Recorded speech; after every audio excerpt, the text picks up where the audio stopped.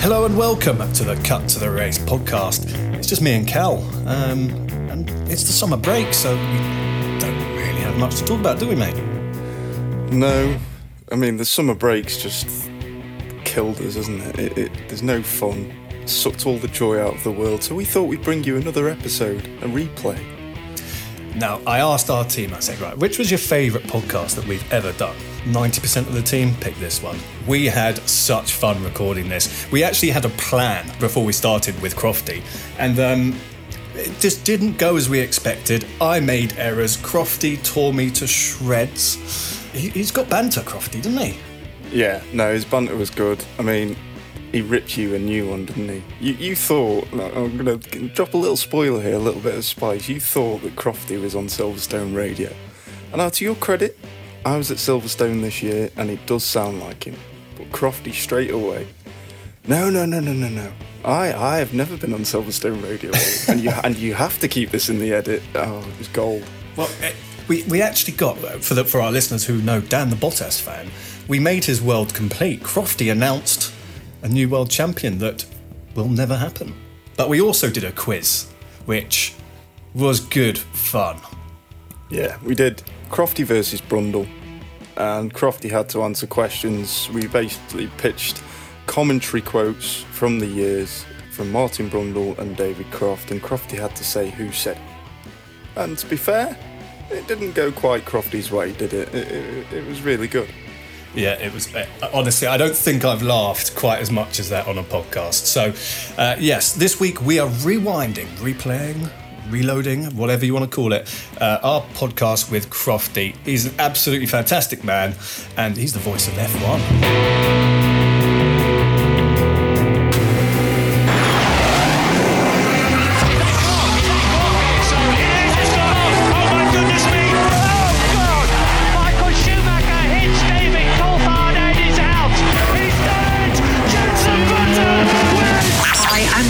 And you're listening to the fantastic Cut to the Race podcast. Hello, my name is Bernd Mailander, and you're listening to the Formula Nerds podcast. Hi, I'm Rosanna Tennant, and you are listening to the incredible Cut to the Race podcast. Hi, I'm Jordan King, and you're listening to the Formula Nerds podcast.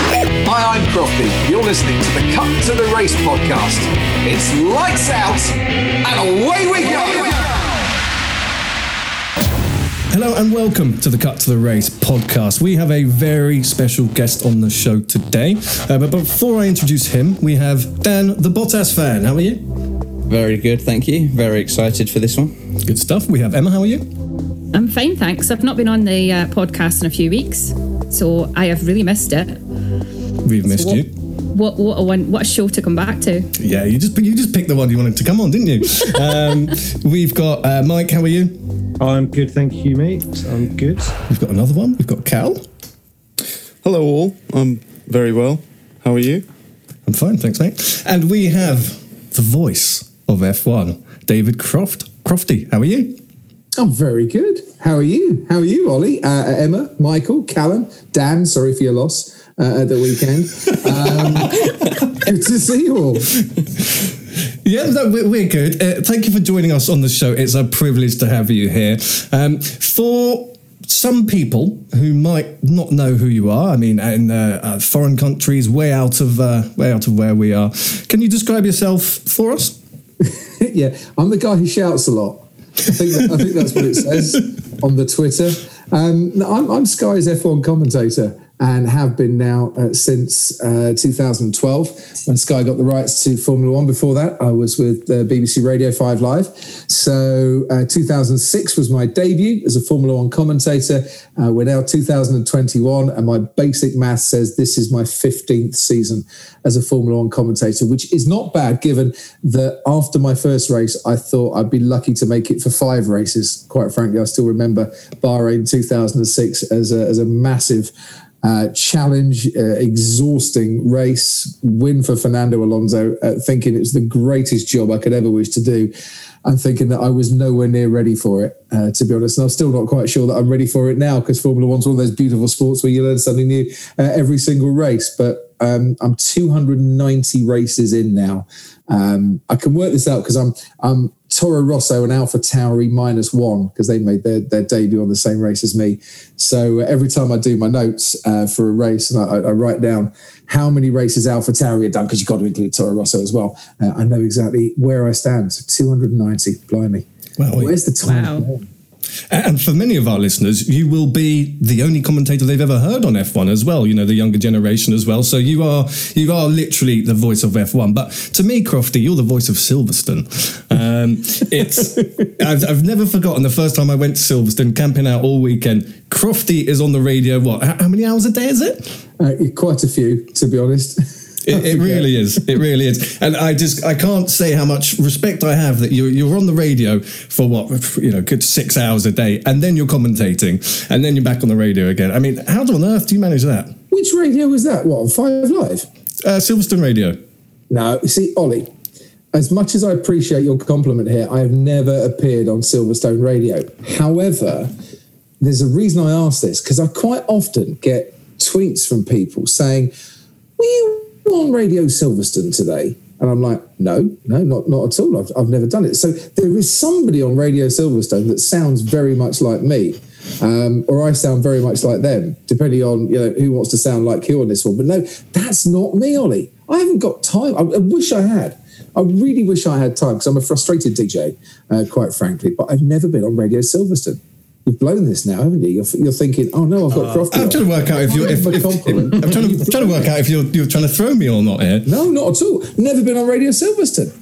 Who is this imposter that's doing impressions of me? Right, we need to start the show again now. This is a disaster. No, listen, Ollie, don't start the show. You've got to leave this in.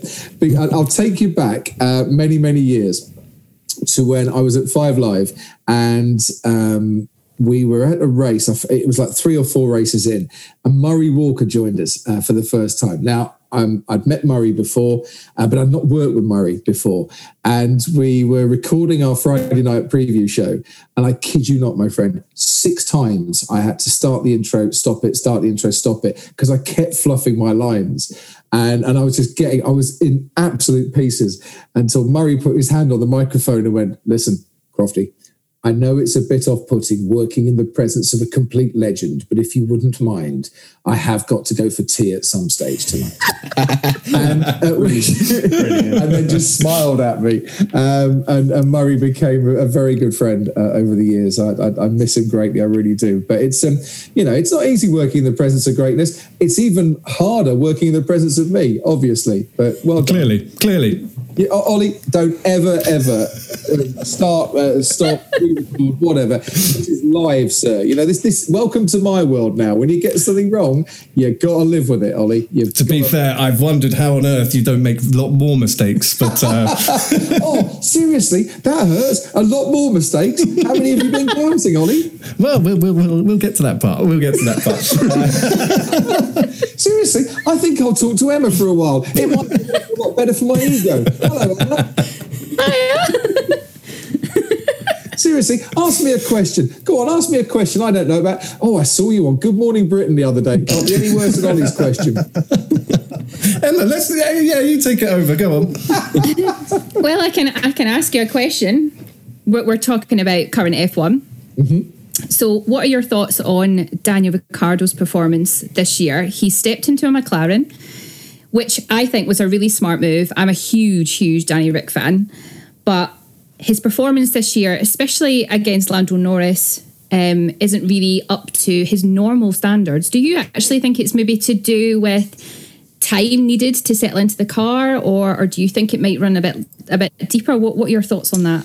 Well, let's look at Daniel Ricciardo's career. He started out at Silverstone, didn't he, for HRT? Not Radio Silverstone, Ollie, but just Silverstone the track.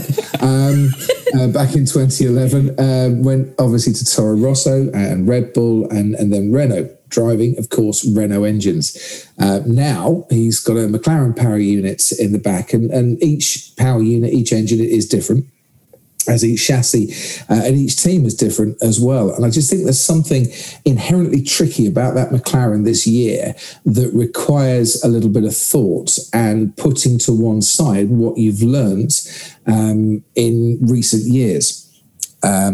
I think there is a driving style to that McLaren that Daniel hasn't quite mastered yet. When he gets it right, we see that he's very good, but he doesn't get it right all the time. He needs a bit of time to settle in. Now, when you're being paid the big bucks as Daniel is, it's very difficult to demand that time to settle in. It's good to see that he's gone down to McLaren to work with the engineers and to put more effort in. He needs to do that. Lando has a driving style that suits that car because that's all he's known. He's been a McLaren boy for quite some years now, even before his debut.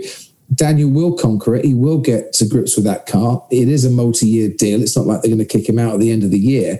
But there comes a pressure, doesn't there, when you are signed as the de facto leader, you're being paid a lot of money. You want to get it right, and you know that the team are demanding that you do get it right. I don't want to see Daniel Ricciardo finishing out the points. I want to see him battling where Lando's battling at the moment and getting podiums in Formula One. And I think he will do it, but it is going to take some time. But it is a driving style that he does need to change. He is aware of it. He is working on it, but it is very, very tricky. So I hope answers your question on that one. I can see hope for the future, but I don't think it's an overnight fix.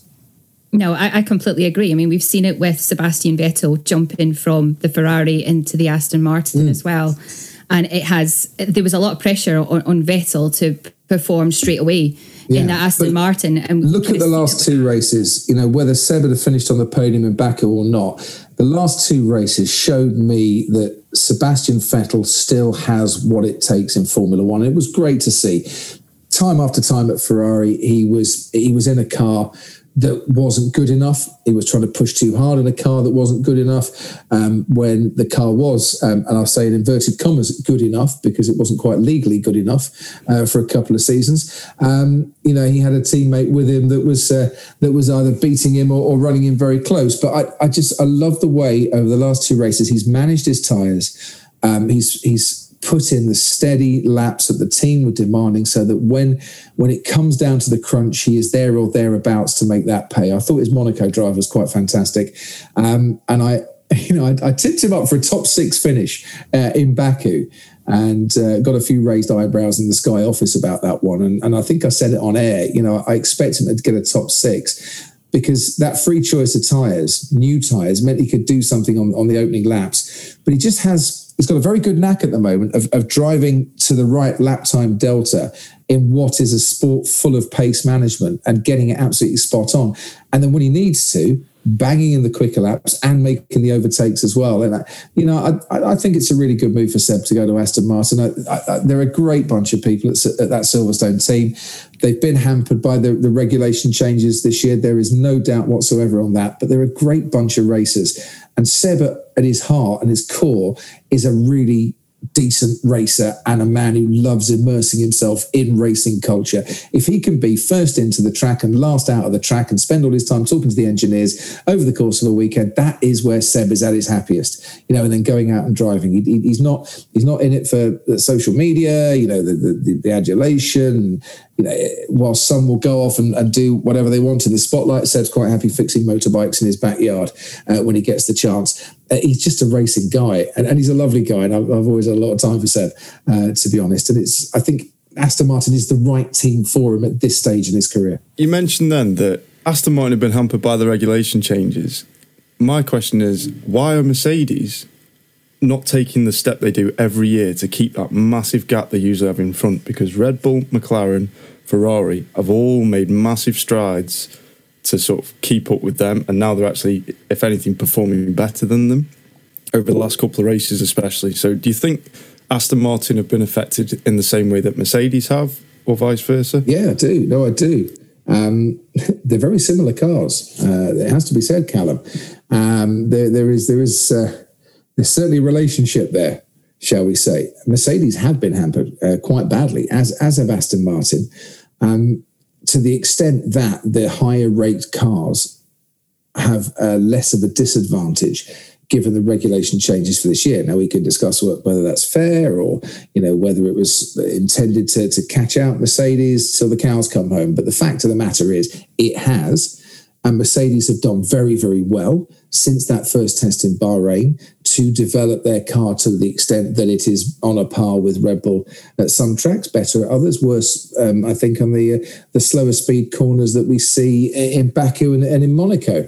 I think Austria is going to be a bit of a challenge for Aston Martin and for Mercedes. I think Red Bull in the very fast corners will have a bit of an advantage on that one. But I just think it's a tribute to Mercedes that they can develop the way they have.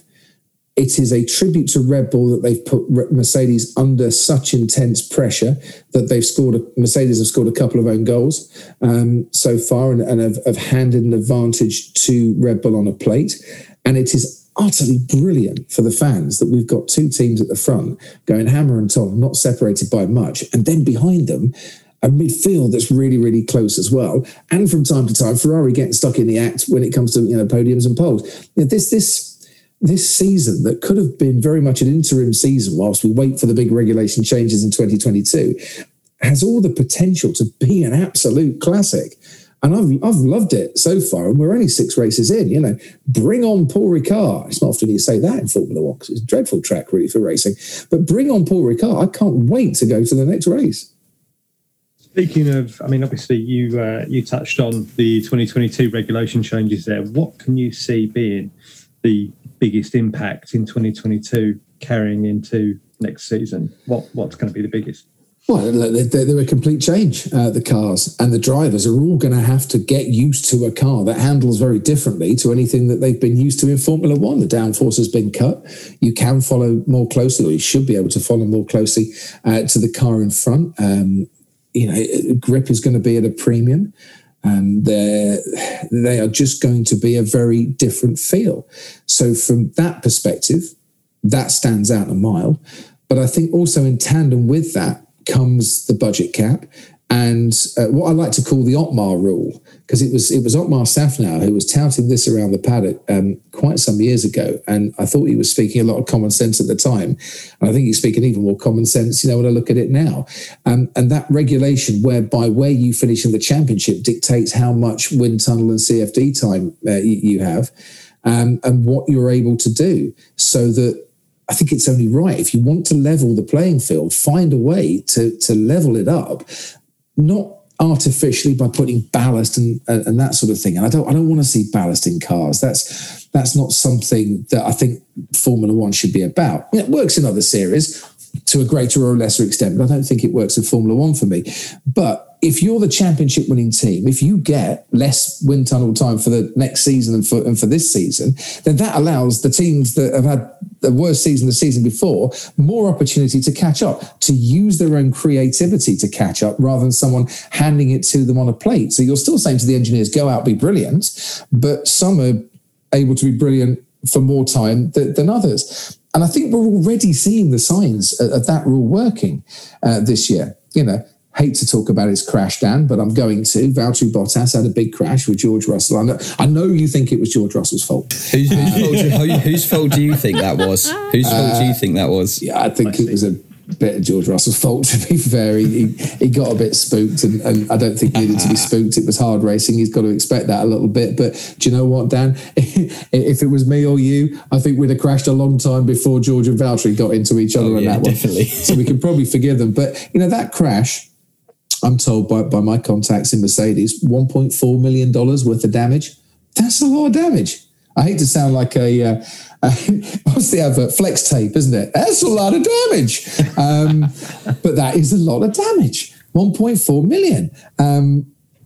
$500,000 for Mick Schumacher's crash, according to Gunther Steiner in Monaco. These crashes will take their toll on a development budget that has already been cut. And Mercedes are saying no massive upgrades to this car for the rest of the season. Well, they've already spent a lot of money developing from Bahrain test onwards. Then they've got to repair Valtteri's car. They haven't got an infinity budget anymore. So I like these rules, and I think that to me is the big thing. You could almost argue, I don't want to get too controversial here, but why not? Let me throw it out there. Is there an argument that says, with the budget cap and the development restrictions, we don't probably need the 2022 regulations? You could have had that for a while, And if that didn't work, well, then we change the cars massively. Or is it that, the teams have got to prioritise 2022? So one of the offshoots of the budget cap and the development regulations are they've got to put a lot more into next season as well. I don't know the answer to that one.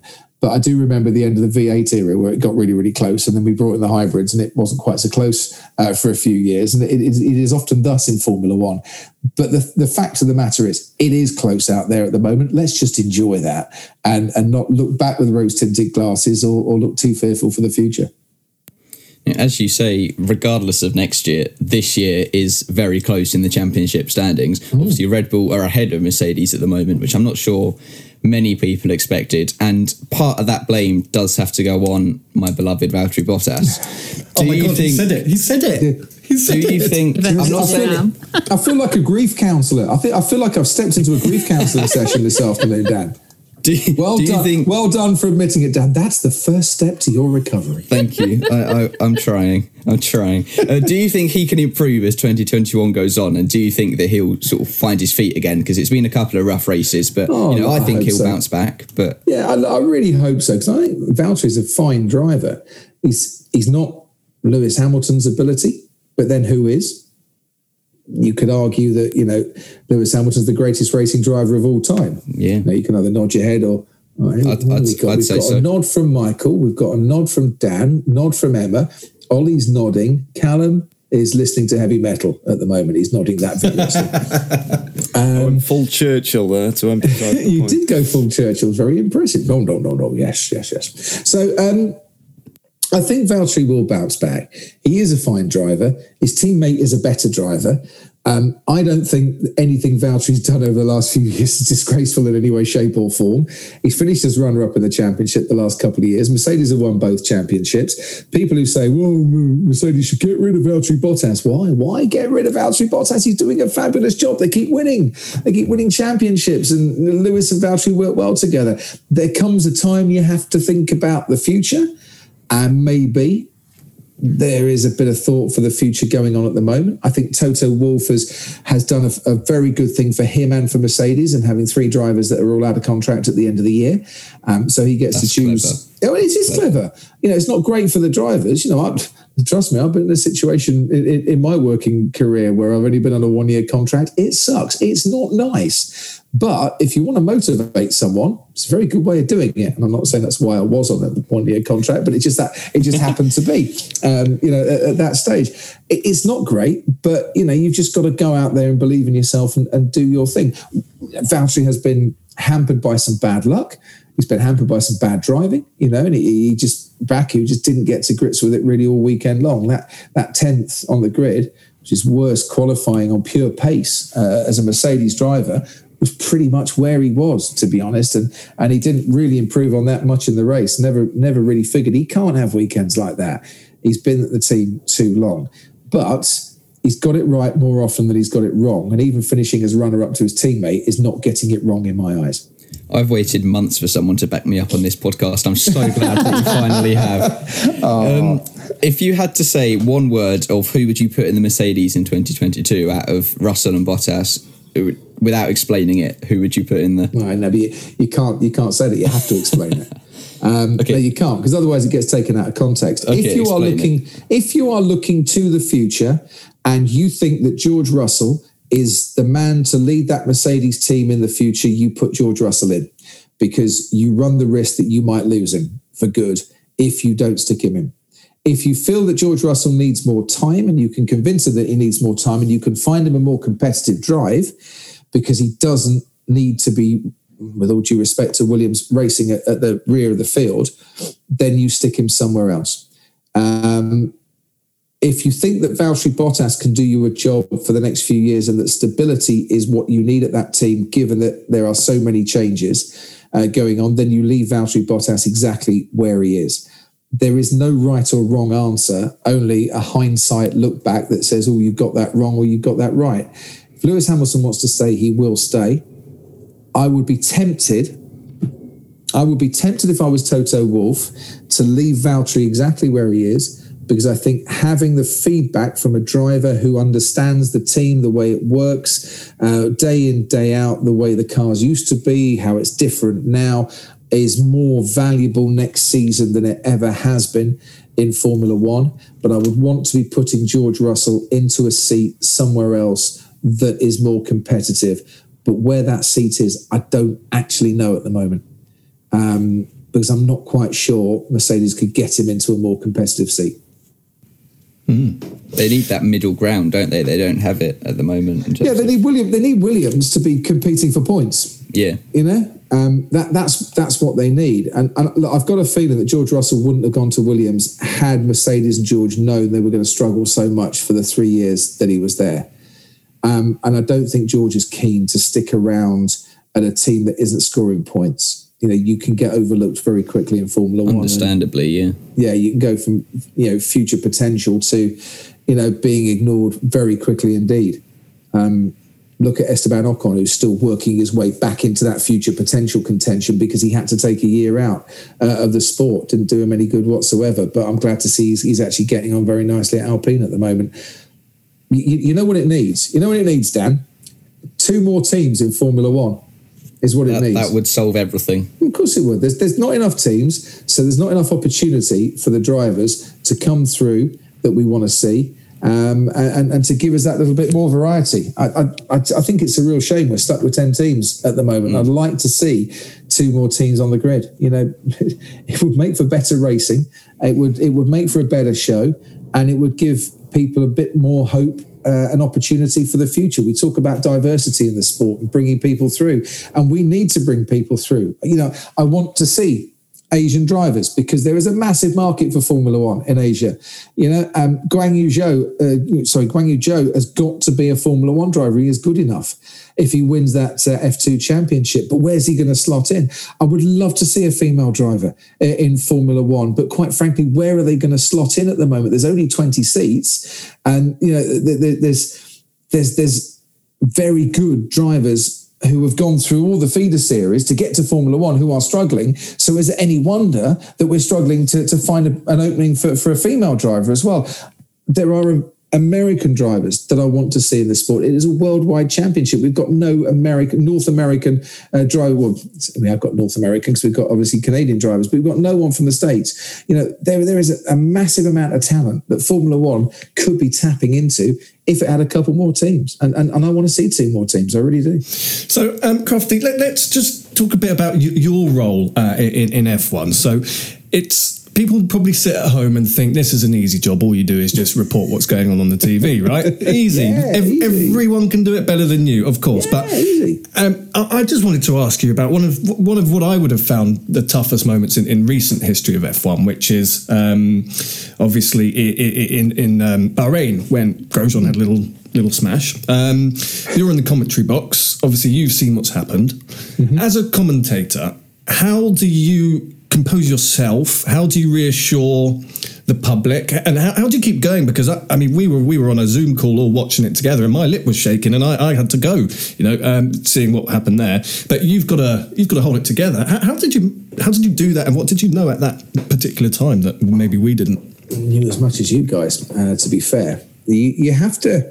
Every time you pick up a microphone to commentate on Formula One, you need to know who your audience is and who you're talking to out there. And you need to be aware that we go out around the world. You said this earlier. I think we go to about 85 different territories on Sky. So our commentary is taken worldwide. So anybody could be watching and listening. And that includes the friends and family of the 20 drivers that are racing on the track. So that when you do get a moment, as we had in Bahrain with Grosjean's crash, you have to be aware, first and foremost, that there could be loved ones watching.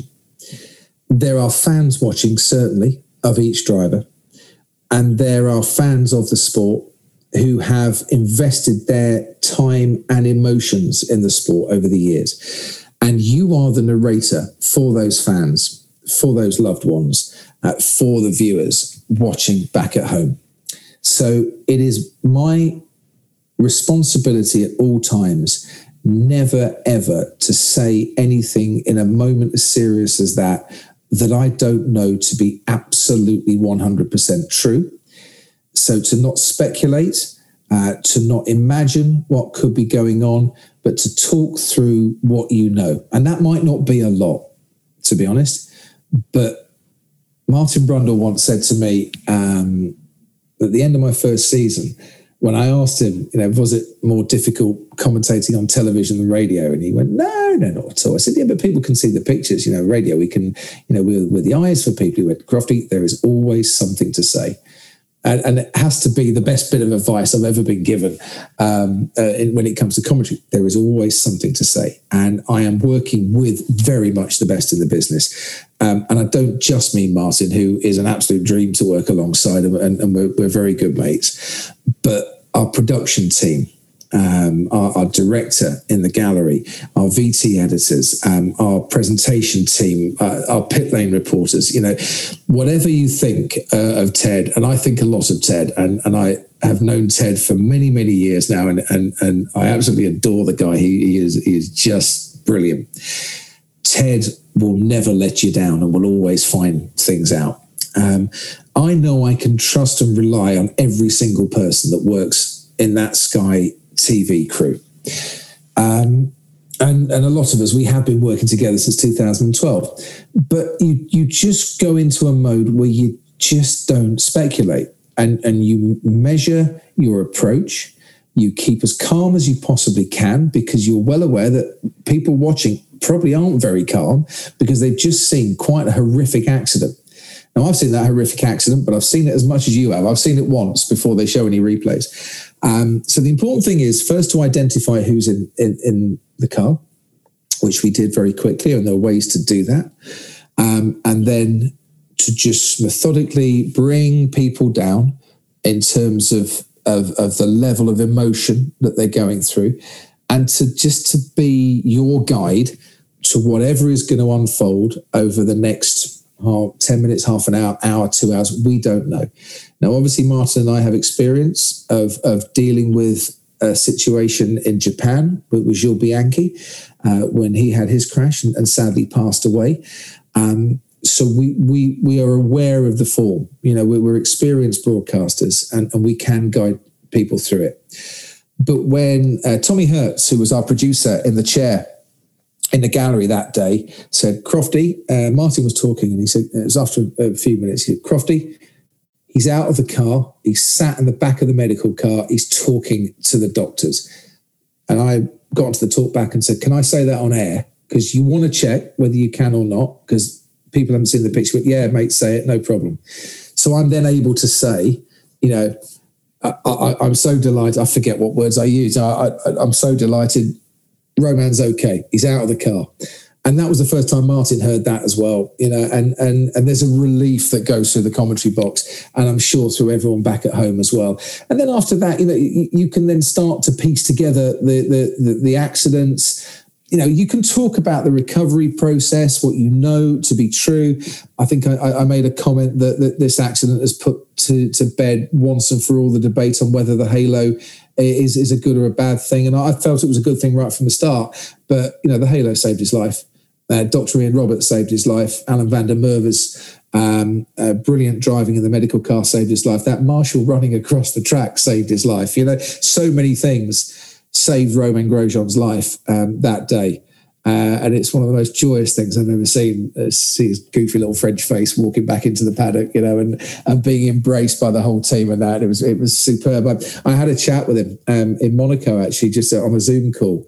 And I hadn't spoken to him for a while. And he is still suffering with his hands. The scars are still very much there. But the way Romain has approached life now, as a second chance is wonderful to see, and getting, as he did a podium in IndyCar, yeah, go for it, mate. That was brilliant. I love Romain to bits. He's a top lad. Known him for many, many years. And but as a broadcaster, you have to detach yourself from that, because you can't go to pieces, because everybody's relying on you to be calm. And that is my job. At the end of the day, my job is to be calm in that situation.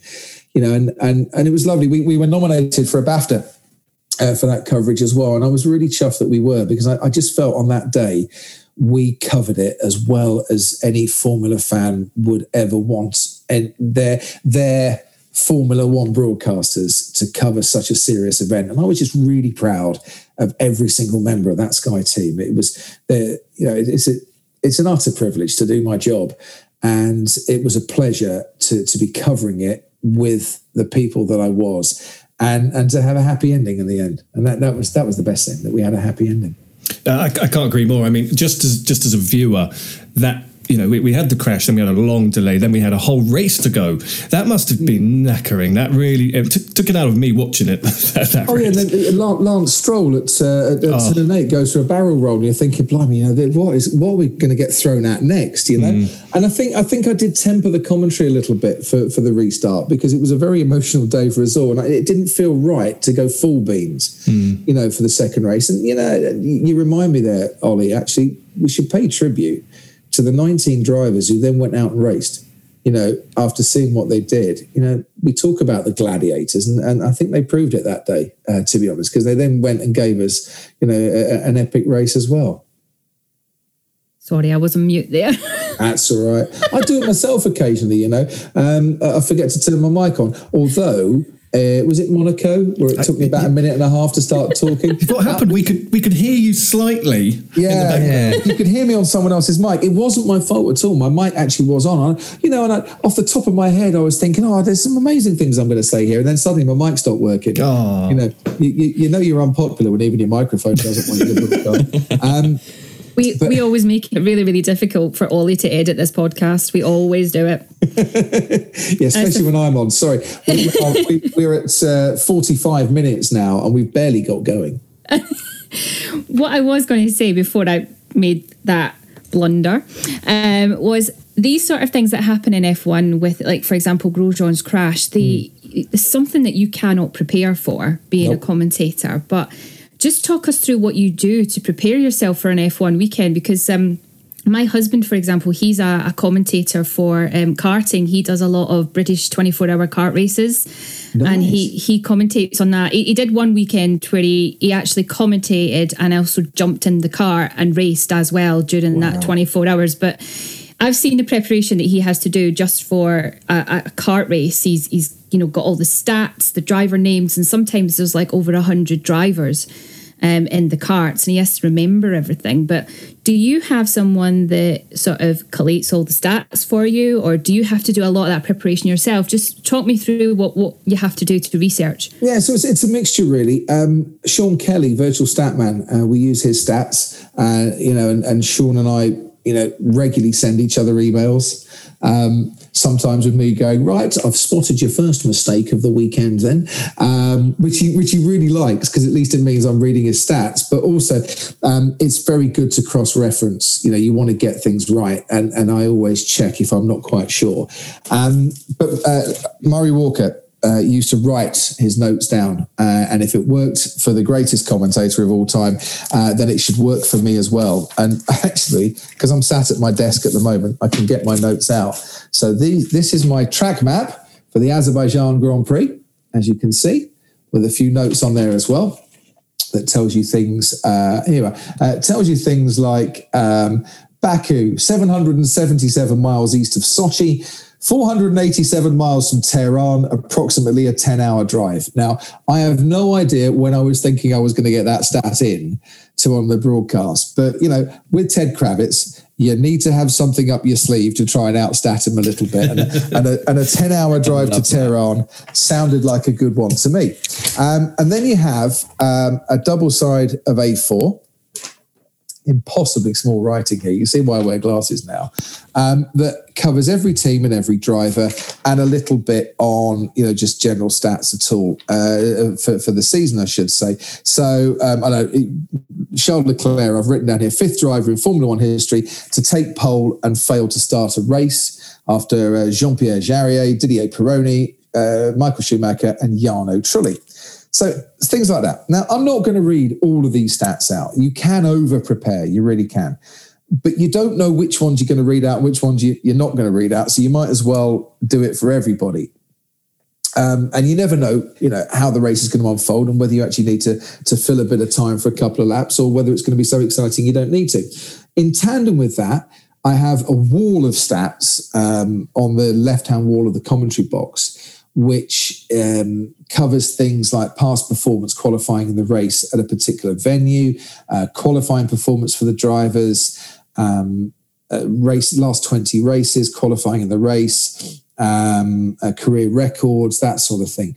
Things that I know I can refer to in an instant if I'm searching for, right, Max is going to win this. I'm just going to check how many times Max Verstappen has won a Formula One race, because it's going to come in, because you want to get it right. And there's nothing wrong with having this stuff written out in front of you. But if you write out too much, then you won't find the information. And what I also do for the race, folder here, I also write out the grid as well with a note from each driver. So when I open my mouth, we have the Formula One theme, and then I open my mouth. You have to believe me on this one. There's nothing scripted. I don't write anything down because I'm talking to the pictures, and if I write things down, I'm not looking at the pictures.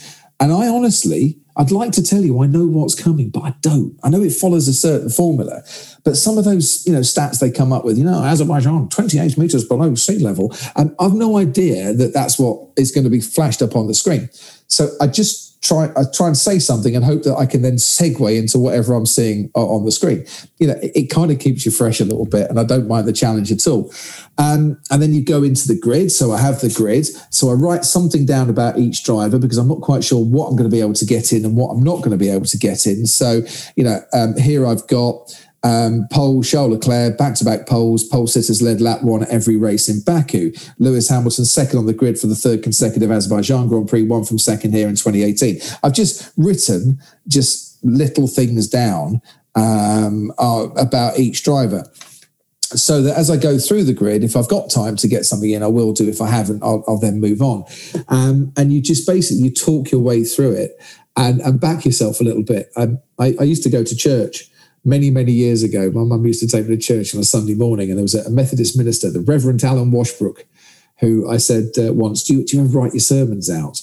He said, no, I walk up to the pulpit and I offer a prayer to the Lord, and he guides me through it. Well, I'm not saying for 1 second that I offer a prayer to the Lord, but if it was good enough for the Reverend Alan Washbrook, it's good enough for me. I don't need to write it out. I do all my notes. I prepare little gems, and then just kind of go with the flow, really. It's a jazz freestyle for 2 hours, isn't it? I've got to be honest, I didn't for 1 minute think that was a freestyle, because for a lot of us, we turn the volume up on full blast when you hear the F1 intro come in, right? It's full whack. Tell all the neighbours. And then you hear Crofty in Crofty voice going through the stats. And I thought, no way is that off the top of his head. That's really interesting to know. I never would have known that. Yeah, well, you've got to talk to the pictures. It's very simple. You don't want to take your eye off the screen for longer than you have to. And it works for me. Some people script out stuff. We had a chat in the office the other day about this, and Simon Lazenby, we were talking about writing things out and preparing stuff, and Lazenby went, Crofty never prepares. Crofty never writes a script out. I went, no, I don't. He went, until it comes to the end of the season, his World Championship line, he always thinks about that. And to be fair, I do. I do think about it, because that's the bit that's going to get played out a lot in the future, and you just want to make it sound good on this one. So I try. What's the 8th for Lewis Hamilton going to be? Well, I'm not going to tell you that because he hasn't won it yet, is it? You know it though already, I'm sure. What about Bottas's first one? Oh, you don't need to. Sorry, are you still here, Dan? Are you still ploughing this Valtteri Bottas? Is going to be a world champion line. Yeah. What would you like me to say when Valtteri Bottas becomes world champion? I'll do it for you, Dan. But I haven't prepared for it myself. I'll get back to you. I'll get back to you on that one. How about it's not where you start, it's where you finish. Valtteri Bottas, champion of the world. That'll do me. I'll just be doing laps in my living room at that point, celebrating. Dan, that's going to be your ringtone, Dan, isn't it? I'll send it to you. It will, honestly. That will be my ringtone. Brilliant. Have that one on me, fella. Speaking of you being in the box with Martin Brundle, has there been one time where he's shot you a glance, something's happened, and it has been really difficult to keep your composure in terms of humour and trying not to laugh? There's got to be that one point where you belly laugh and trying to, and I want to know that point. So it was China. Well, there's been a few, it has to be said. Martin and I do like a giggle. It's been a few, but the one that sticks out was China. It was qualifying. Yeah, I think it was qualifying in China. And you know when Lewis Hamilton gets into a car, he's got a set routine when he gets into a racing car. I know what you're going to say. And so I'm watching Lewis getting into the car. I'm like, blah, blah, blah, blah, blah. And Lewis Hamilton just adjusting himself before he gets into the car. I just looked at Martin and smiled because he tugs down his trousers and he makes sure he's either dressing to the left or the right and he's not dressing straight down just in case he has to put the brakes on very suddenly. You know, there are 5 people on this call who know exactly what that sort of pain threshold's like. He's actually given birth and thinks that we're all complete wusses. But I shot Martin a glance and started giggling. And Martin went, "I don't know why you're laughing." I went, "Because it's quite funny." He went, "No, it's very serious. You need to do this properly." I went, "You do?" And he started talking about how a driver needs to get into the car properly and make sure the belts are not crossed and not touching anything because the G-force, obviously, going into the first corner can be a bit excruciating if you get it wrong. I said, "All right, and has there ever been an opportunity for you to experience that pain at all in your life?" And we just started literally talking bollocks for 3 hours, for 3 minutes. And we did. And every time he tried to be serious about it, I started giggling. And every time I started giggling, Martin started giggling as well. And we were just talking about Lewis Hamilton's nether regions and how painful it is for drivers.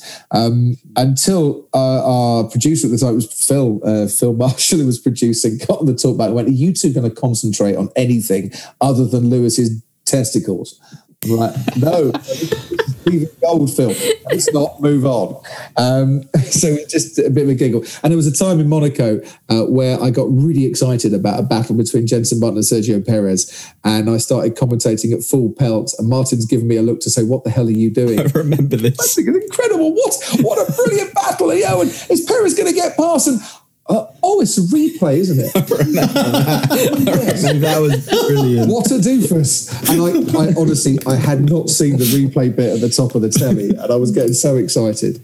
And at a moment like that, you've just got to turn around and go, "Yeah, hands up, I'm a complete doofus." But I'd rather, do you know what? I'd rather a commentator get excited than not get excited. And, you know, I think that any overtaking manoeuvre in Monaco, you can be forgiven for getting excited, even if it is a replay. I was like that friend. I was like the Monegasque TV director, you know, who wanted to show us Lance Stroll going over the bollards, over the curbs again.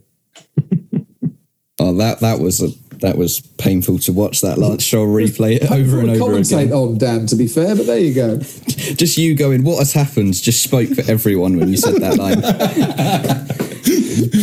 The most subtle I could have been at that stage. For God's sake. Moving away from Hamilton's private parts, you do a fair bit of darts commentary as well. You like your darts at Ali Pali and all that sort of. How does that differ? Obviously it differs massively, but what are the main differences for you between the two? Well, it's all aerodynamics, Dan, at the end of the day. Never forget that. How does it differ? Well, there's only 2 people up on the stage and up at the Oki, so it's a lot easier to remember who's there. It's darts. Look, I'm very lucky in that I covered darts at the World Championships. I don't get a chance to do it throughout the rest of the year, but you can have a lot more fun, I think, with darts. To me, as long as you love and respect the sport, which I do, and I respect hugely that the darts players' ability to perform under the pressure that they're under and to produce such excellence at all times. You know, I used to play pub darts. I won 1 trophy, and that was a captain's trophy, and I won it on double 3, so you can see what my doubling was like, the fact that I actually got down to that.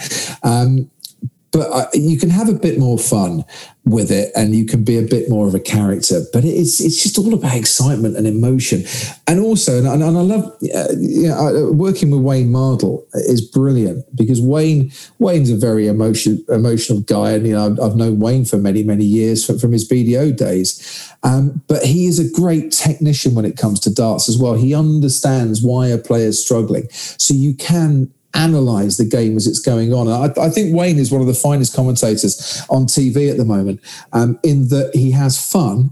He completely loses it when something sensational is happening. The other day, Jose de Sousa hit 3 double tops to win the opening leg of a match in the Premier League. Nobody does that. Not to win an opening leg. And Wayne went completely over the top and completely lost his voice as a result of it. Brilliant. Exactly. And he goes from that, and he was like, "Stop it! No, stop it! No, stop it!" And just then went completely lost it. But he also analyses the game, and he analyses the game really well. And I like that balance between being a character and analysis as well, because I am a sporting fan and I want to hear that sort of analysis. And that's why, I love hearing Martin's take on driving and Paul's take on driving and Jensen and Johnny and Ant and Karoon when they come in as well. I mean, these are the guys that have raced in a Formula One car. I'm the idiot that had 3 laps once and never want to do it again because that was such a glorious moment. I don't think it could be bettered if I repeated it. But they're the guys who know it inside out. So I want to ask them the questions that give you guys the analysis you deserve. And then I'll have a bit of fun and help tell the story as well and get as excited as you are. And hopefully it all comes together. And for 23 races each season, we make a perfect marriage out of it. I'm actually quite a good fan of the darts as well. I quite like watching it. Yeah. Who's your favourite player? Well, Gary Anderson, obviously, because I'm Scottish, but obviously. I seen the darts in Vegas. We went to watch. We literally didn't know it was on. We were in Vegas for a wedding and we didn't know the darts was on. And we were just like, we have to go because it's insane. The atmosphere was incredible. It was literally everyone from the UK would just descended on Mandalay Bay for this. There was no Americans there at all. Because it was like 11 o'clock in the morning they were playing darts as well because of the time difference. And we were very, very drunk while we were sat watching. Absolutely, it's darts, for instance. So Gary Anderson, I've known Gary many, many years as well from his BDO days. I've been there when Gary Anderson's thrown his darts into the lake at the lakeside and said he's never going to play darts ever again. And I think I made the comment such as, well, that's absolutely fine, but you were so crap tonight, you actually missed the lake, mate. I'd go back and get some practice. And Gary, I see Gary, a few times a year, when I'm down at Ali Pally, we always have a good catch up. He's massively into cars and his Formula One and stuff as well. There was a night I was watching from the side of the stage and I actually hadn't seen Gary and we got to like 4th round stage. It was the night that Van Barneveld beat Michael Van Gerwen. He made that comeback. Oh, right, yeah. Brilliant 4th round match. And Gary came off the stage and he was like 1-0 up against, Vincent van der Voort. And he came down the steps, saw me, came over and gave me a massive big hug. Hey, how you doing? And I said, "Oh, brilliant, Gary. Yeah, not bad. Oh, Crofty, you got to come and see my new car. I got a new Audi. It's brilliant." I said, "Gary, will you just go backstage and get on with your game, mate, please? Save the conversation till later." "Oh, no, but I want to tell you about my car." "Gary, I've had a bet. I've got you to win 4-0. I'd like you to concentrate. Would you mind doing that, please?" "Oh, yeah, no problem." No. Gary, just piss off and go and play your game. But he's just a properly good lad. And Rachel, his other half's lovely as well. And darts is a great family and full of brilliant characters. And Formula One is very much like that in many respects as well. You want to annihilate the competition on the track, but we're all one big family off the track as well. And traveling in that circus, it's an absolute privilege to be part of that family. In some way, shape or form. There are similarities there between both sports, including the aerodynamics. Have you ever had the urge when you're commentating on the darts to then all of a sudden just go, and it's flights out and away we go? Oh, no, I did it. When Did you? Yeah, when I... when did I not see this? When I was presenting the World Championships, when I was presenting the first World Championships I presented when I started with Sky, I handed to the commentators for the first match that afternoon. I said, so it's time to get on with it now. Justin Pipe against whoever, I forget who it was now. I said, only one way to do this handover. It's lights out and away we throw. That's even better. That's even better, yeah. There was a match last year between Gabriel Clemens and Max Hopp, first ever all German televised match in darts, and I think my emotions were getting carried. I was getting carried away with myself, and with about 5 seconds to go before the handover, I thought, oh no, this would be really good. And I think my first words were something, Guten Abend, meinen Damen und Herren, willkommen to das Darts. And I thought that was a really good intro. And I'm sat next to my co-commentator who's going, oh, for God's sake, what do you want? Shaking their head, you know. But I thought willkommen to das Darts was the best way to introduce an all-German clash. So we do a little segment on the podcast, and it's called the Motorsport Time Machine. Yes, it is as glamorous as it sounds. Many people have been in before. So are you playing this for laughs? Is that like a deadpan version of way of doing this, Callum? That was good. Yeah, a little bit. Thanks. I tried. Seriously, good. You've said it now, though, so it sort of killed the joke a little bit. Sorry, Karen. Tell you what, start again, right? So we already had one false start. Let's have another. You're not allowed to start again. That was a one-time thing. I can't do that again. Come on, Callum. all the humour in my body. No, you can do it. Come on, channel your inner death humour here. No, seriously, that's it. I can't do it. It was a one-time thing. I was winging it. Seriously, there are a lot of people laughing with you here, Callum. This is fantastic. At me. You say with you. Go on, Cal. Go on. Come on, Callum. At you about me.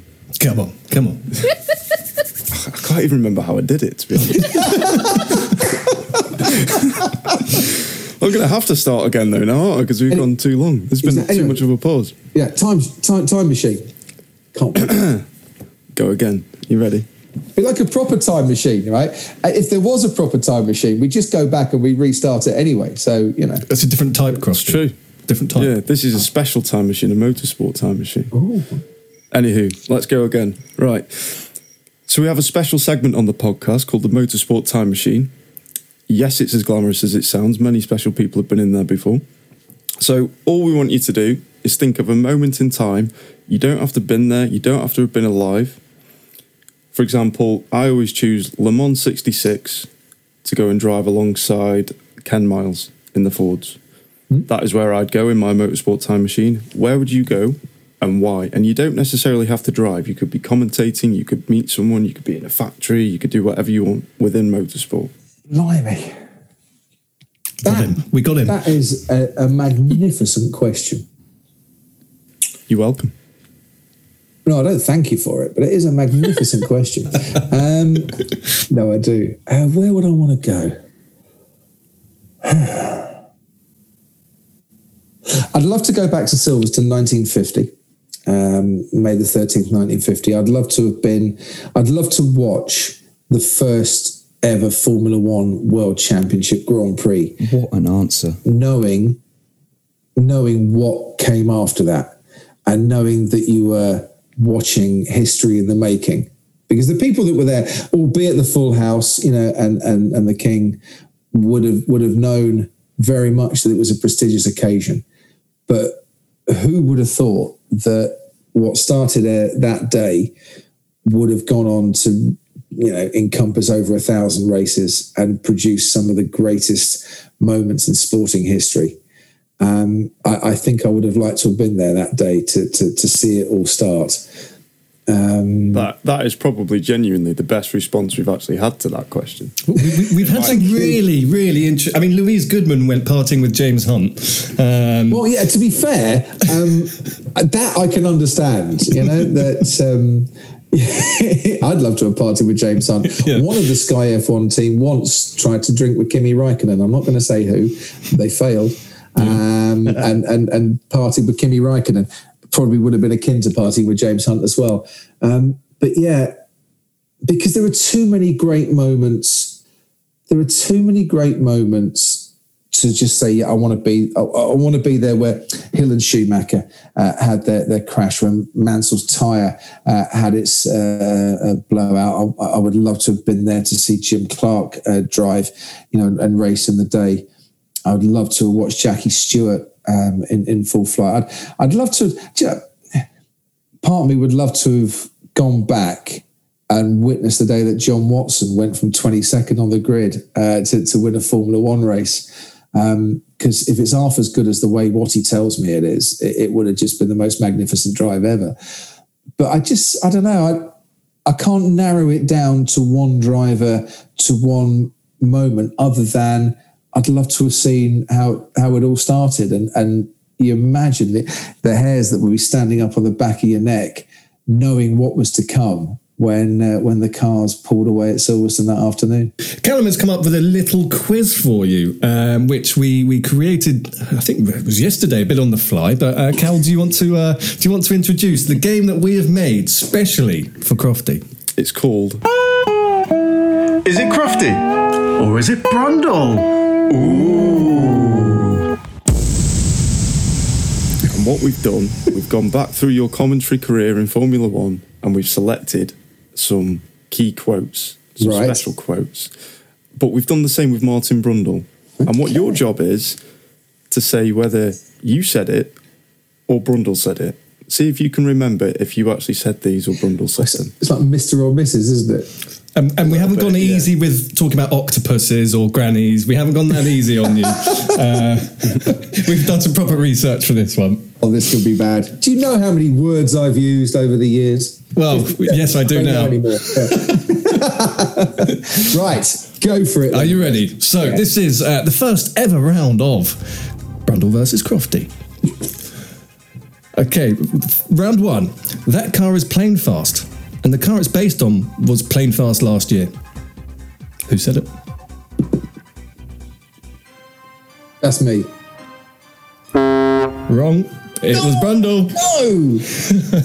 that just sounds like the sort of analysis I'd come up with. I think you said it earlier in this podcast as well. Whoops. Okay, round two. That's gone. That's Felipe. That's Lance Stroll. And he's at... Is that Lance Stroll? Sorry, Jolyon Palmer. Sorry. Oh, that's definitely me. That is definitely me. Do you remember where it was? Do I remember where that was? Monza? I believe it was Azerbaijan. I can't remember what year it was, but it was Azerbaijan. Yeah. Oh, yeah, it was a crash, wasn't it? It was it was a turn 8 crash. Yeah, that was it. You see, the trouble is, I have no warning of what these pictures are going to switch to. And I often have people shouting in my ears as well, or talking in my ears, as happened at the weekend in qualifying when someone told me something that they shouldn't have done. And you just... In a moment, you kind of you get convinced that what you're seeing is Felipe, or it's whoever.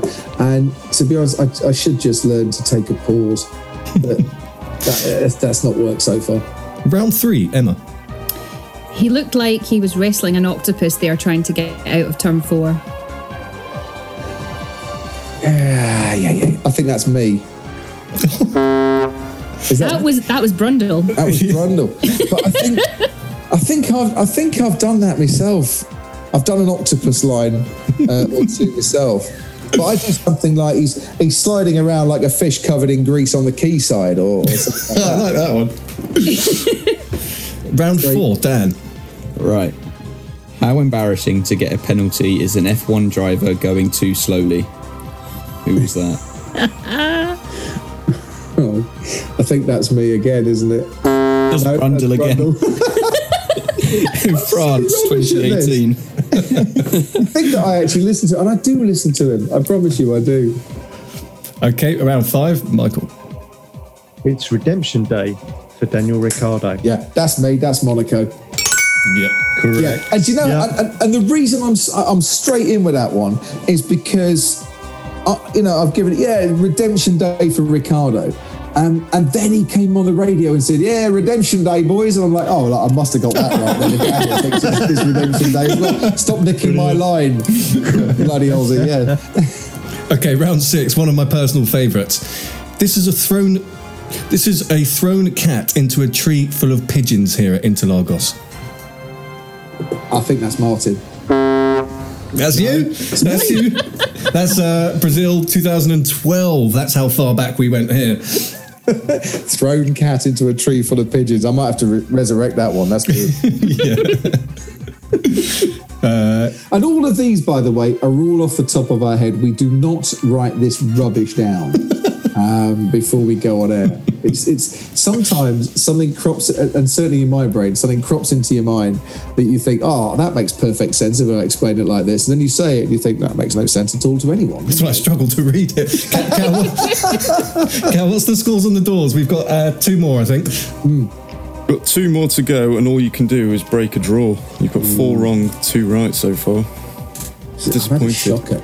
I've had a proper Mazepin here, haven't I? Oh. We left him out of this as well. We did leave him out of this. I love it. That's brilliant. The next one. Raikkonen's rear tyre decided to take the shortcut through the barrier there and cut about half a mile and make its own way back to the pits. Martin Brundle. Correct. Yes. Yeah. Way too detailed for me. And what are we on? Round 9? Yep. Emma. And he's in the pots. Yeah, that's me. When was it? Do you remember? That was last week. Baku? Yeah. Why say that? Yeah. Before we started recording, I said, Crofty won't realise that he even said that. No, honestly. I do believe I said Bottas a couple of weeks ago as well. I nearly put that one in my one. Yeah. And honestly, I did not do that on purpose. That was not. Twitter went mad. Twitter went bonkers. Well, sometimes you're just too polite and too posh for your own good. I was channeling my inner, not inner dukedom, as it were. Okay, one of your most. Oh, well, that's giving that away. You did.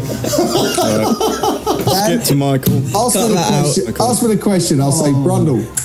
It's lucky we've got a spare one, isn't it? Oh, yeah. Skip to Michael. This is the decider. Right, decider. Cheers for coming, Dan. That sort of dexterity, I reckon Alonso could get a job driving a transit van around the M25. Oh, that's definitely a Martin Brundle. You're right. Yeah. There you go. You've just saved yourself at the end there. You got 5 right and 4 wrong. Well done. Come on. That's quite good. Well done. I'll take that. We do first and last round of Crofty versus Brundle. Well done. It's not going to catch on that as a game show, is it? Really? We tried. Come on. Honestly, you've been very creative. That's very good. I'll give you this one. By the way, I mentioned Nikita Mazepin. I really shouldn't make fun of, but no, you should. But I did. No, I shouldn't. And do you know what? And when the radio message came on, then he was asked to do a Charlie 85 default thing, and he went, "Yep, done, got it. It's not Monaco." That was a really good moment because actually that was a very involved procedure on the steering wheel that wasn't easy at all. And it was nice to see that he'd actually gone away and learnt. And he's going through what every rookie goes through. In a spotlight glare that not every rookie goes through, some of which is his own making, of course. But he needs to learn and he needs to just knuckle down. He's not a bad driver and he will get there. But obviously, I am aware that there is quite a bit of chatter about Nikita Mazepin on social media because I do have children. And my 14-year-old sat at the dinner table the other day and he said, "Dad, have you seen they're making a new Drive to Survive series?" I went, yeah, I've seen the cameras in the paddock.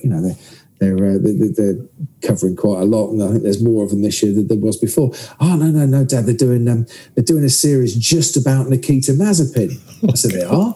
He went, "Yeah, it's all about Nikita Mazepin." I went, "Oh, right. Oh, I didn't know that." He went, "Yeah, it's a spin-off." What, Daniel is 14. And he got you. Do you know what, son? That is magnificent. Do you mind if I nick that and use it? And I'll credit you. Don't worry about it. But I have to say that really did make me laugh a lot. That's the sort of gag I quite like. It was at the first race of the season you cracked all of us up because we were talking about it in our little chat thing where someone retired. Yeah, and we've lost lost 2 from this race. Alonso with suspected brake issues and Mazepin with suspected crashing issues. Yeah, that was brilliant. And I said it, and I actually thought, no, Crofty, you're being really cruel there. But that was actually in that game, and I said, right, remove it. No, I do remember it because I actually, it was a bit unfair. I shouldn't have said that, but he lasted 3 corners. Yeah. Crofty, it's been more than a pleasure having you on with us today. Thank you. It's been lovely. Really I've really enjoyed it. We've had a giggle as well, and you drawed. Did you draw or did he win? Sorry, sorry, who are you, Paul de Resta, with your English there? You drew. I'm never going to hear the end of this, Crofty. Thank you. Do you know what? What I love about you, Ollie, right? Your start was awful. You've not exactly finished in great style, but somewhere in the middle, there was some utter gems there. Boy. You know, that was good. Well, we were like then. All people are going to remember is the fact that you cocked up the start and you couldn't even get your words in at the finish. That's all people will remember now. And everyone who's listening to this will rip me forever. So cheers, Crofty, for that. Your career could be over before it started. And I hope I've made you feel better today, Ollie. You have. Thank you. I'd normally ask if people want to come back on the podcast, but it's... Well, to be fair, Emma, Michael, Callum and Dan have sent me a message saying, could I come back and replace you next week? And I think it's unfair of them because they're meant to be your friends as well. And you just can't trust anyone. Don't tell him. Well, cheers, Crofty. It's been fun. It's been fun. Thank you. No, guys, honestly, Ollie, you are a lovely man. You've done very well. You are not Formula nerds in any way, shape, or form. You are a gorgeous bunch of people, and thank you very much for having me on. It's I've really enjoyed this. To be fair, this has made my quarantine, my middle quarantining day, because I have to quarantine for 5 days after every race. Not just me, everybody has to do that. It has made it the most fun Wednesday I've had in a long, long time. Oh, that's really lovely to hear. Thank you. Thank you. Any other quarantine Wednesday, you can come and talk to these guys anytime you want to. Yes. I'll be a bit right, Ollie. Don't worry about it. You and me, mate, stick together.